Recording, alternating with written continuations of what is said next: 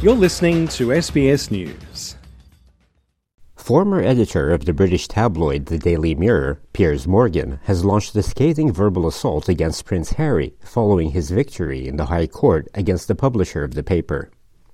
Prince Harry's outrage at media intrusion into the private lives of the royal family is only matched by his own ruthless, greedy and hypocritical enthusiasm for doing it himself. He talked today about the appalling behaviour of the press. But this is a guy who's repeatedly trashed his family in public for hundreds of millions of dollars, even as two of its most senior and respected members were dying, his grandparents.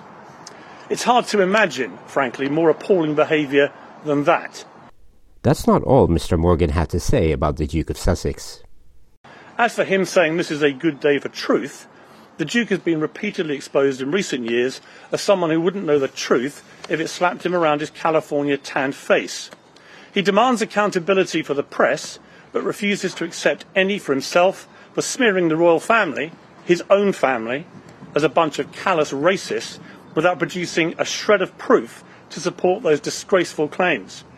He also says he's on a mission to reform the media when it's become clear his real mission, along with his wife, is to destroy the British monarchy. And I will continue to do whatever I can to stop them. Harry was awarded over 265,000 Australian dollars in the first of his several lawsuits against the tabloids to go to trial. Justice Timothy Fancourt in the High Court found that phone hacking was widespread and habitual at Mirror Group newspapers over many years, and private investigators were an integral part of the system to gather information unlawfully. He said executives at the papers were aware of the practice and covered it up. Speaking following the judgment, Mr. Morgan continued to deny any involvement in the matter. Today, a judge in the High Court in London has ruled on various cases, including Prince Harry's claim against Mirror Group newspapers, where I was an editor until 2004. The judgment finds there is just one article relating to the Prince, published in the Daily Mirror during my entire 9-year tenure as editor, that he thinks may have involved some unlawful information gathering. To be clear, I had then, and still have, zero knowledge of how that particular story was gathered.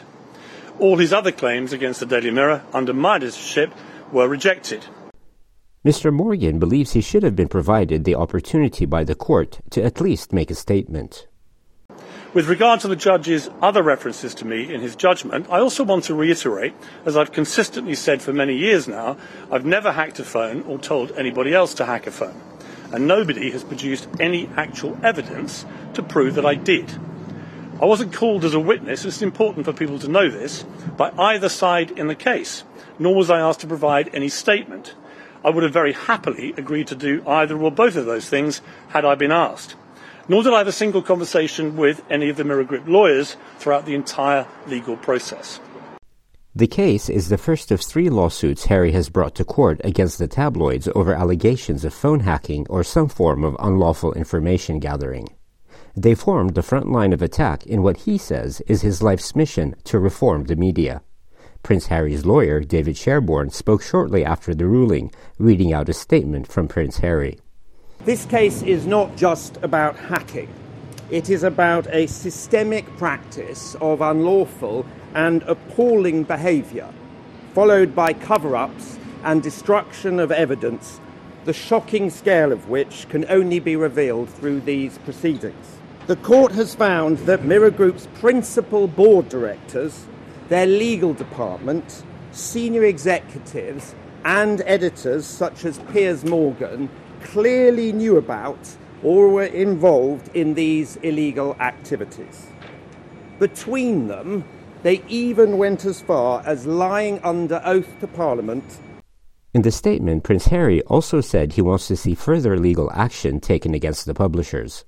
The acts listed in this judgment are prime examples of what happens when the power of the press is abused. I respectfully call upon the authorities to do their duty for the British public and to investigate bringing charges against the company and those who have broken the law.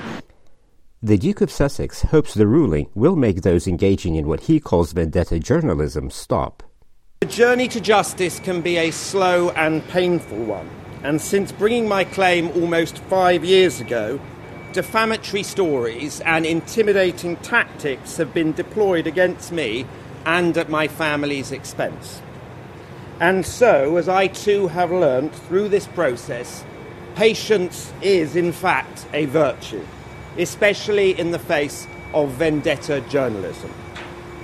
I hope that the court's findings will serve as a warning to all media organisations who have employed these practices and then similarly lied about them.